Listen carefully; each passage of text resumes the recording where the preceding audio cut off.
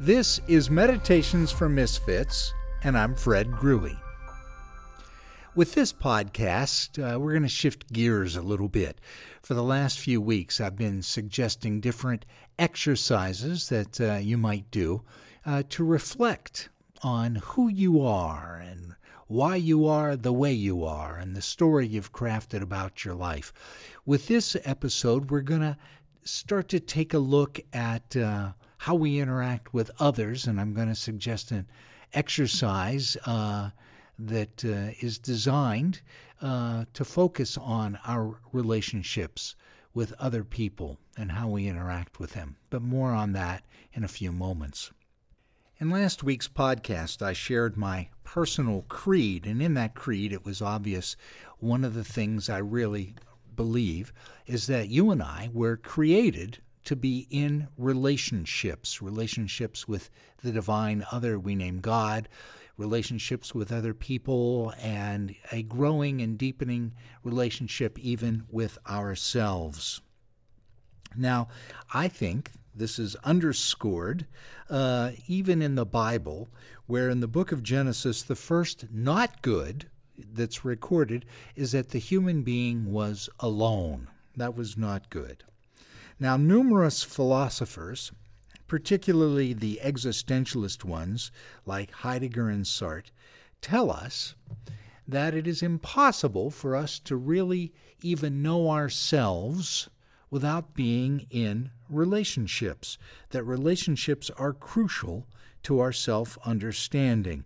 And the word reflection is really helpful here. In English, the word reflection has two primary meanings. The first is as we've been using it through these podcasts for the last over a year now, is to look inward and to consider who I am and why I am, personal reflection. But there's another primary use of the English word reflection, and that's when I look into a mirror. I see my reflection. And according to the existentialist philosophers, both of these reflections, or the meanings of this word, are helpful as we try to understand ourselves. So it's a helpful process, as I've suggested numerous times, to sit down from time to time and take a look at my life and consider who I am and how I'm living, and am I being the person that I really want to be, that kind of reflection. But for that to have any power, I also need to consider, according to the existentialists, the people in my life and what they reflect back to me of who I am and what I'm about. Here's what I mean. So, for example, my son Elijah reflects back to me Dad. My work colleagues reflect back to me chaplain. The patients that I serve reflect back to me the one that comes to visit and talk to them about what's important in life. My West Virginia friends reflect back to me Mountaineer fan. My loving wife reflects back to me that I'm her husband and her love for me. And so and all of these are part of who I am, but they're not the sum total of who I am. And so when I sit and reflect on my life, I take all these partial images that are reflected back to me from the people in my world, and I try to put them together to make sense out of how I'm living and who I am and why I behave the way I do. And so this is part of the process of understanding myself, is taking stock of and considering my relationships with other people. And I would also suggest, for your consideration, that it's our relationships that really make life meaningful. It's what we do for others. And that is really a crucial component in what makes or gives life its purpose, is the relationships I have with the people in my world, and my love for them and wanting to do things for them. And meaning changes over the course of our lives. You know, when we're young, we're trying to discover what our role in life is going to be, what we're going to do, what we're going to be about. and then we maybe partner and have a family, and so raising a family is very meaningful for a season, and then the kids grow up and move on, and we're empty nesters, and so we reframe meaning periodically throughout our life. But however it is we craft meaning, the relationships that we have are central to that.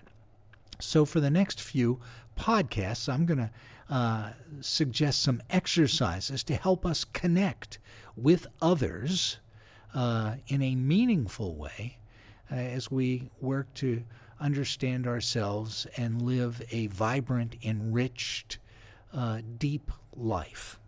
So this week's exercise is called by various people 3 Good Things. So here's the exercise. It's really simple.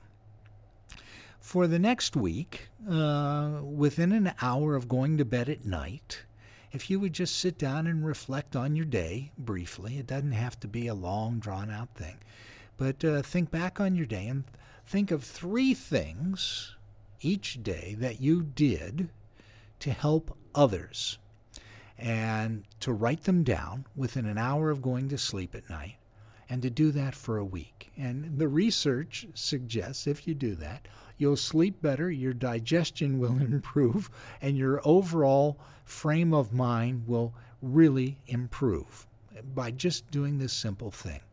But there are a couple of important things to note in doing this. I suggest that the 3 things you write down are things that you actually have agency in doing. So it's not just the luck of the draw that you're whatever race you are, or you're living in whatever country you are. Those things really you didn't make happen or have agency in creating. So I'm suggesting for this exercise that you write down 3 things that you actually did for other people. Maybe when you were going through Starbucks for your morning coffee, you paid for the person behind you, a simple thing like that. Or you sent an email, or even better, a note to a dear friend, just letting them know you were thinking about them. So they don't have to be huge things, like winning a scholarship or proposing eternal marriage to the love of your life. But 3 things that you chose to do to benefit other human beings. And just write 3 things down within an hour of going to sleep for each night for the next 7 nights, and see how it affects your overall mood and your health, even your health and your ability to sleep well at night.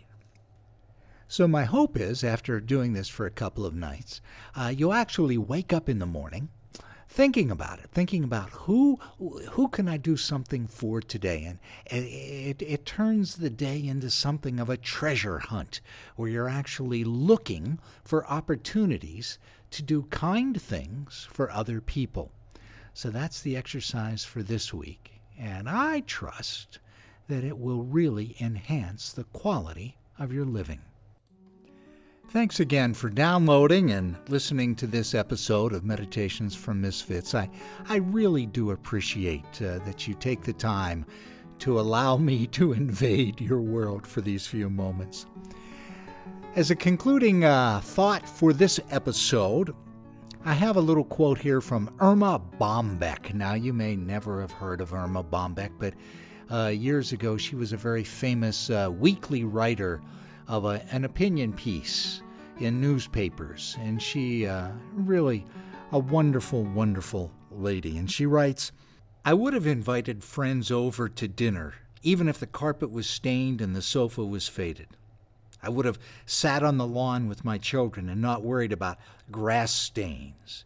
And I would have never bought anything just because it was practical, wouldn't show soil, and was guaranteed to last a lifetime. When my child kissed me impetuously, I would have never said later, 'Now get washed up for dinner.'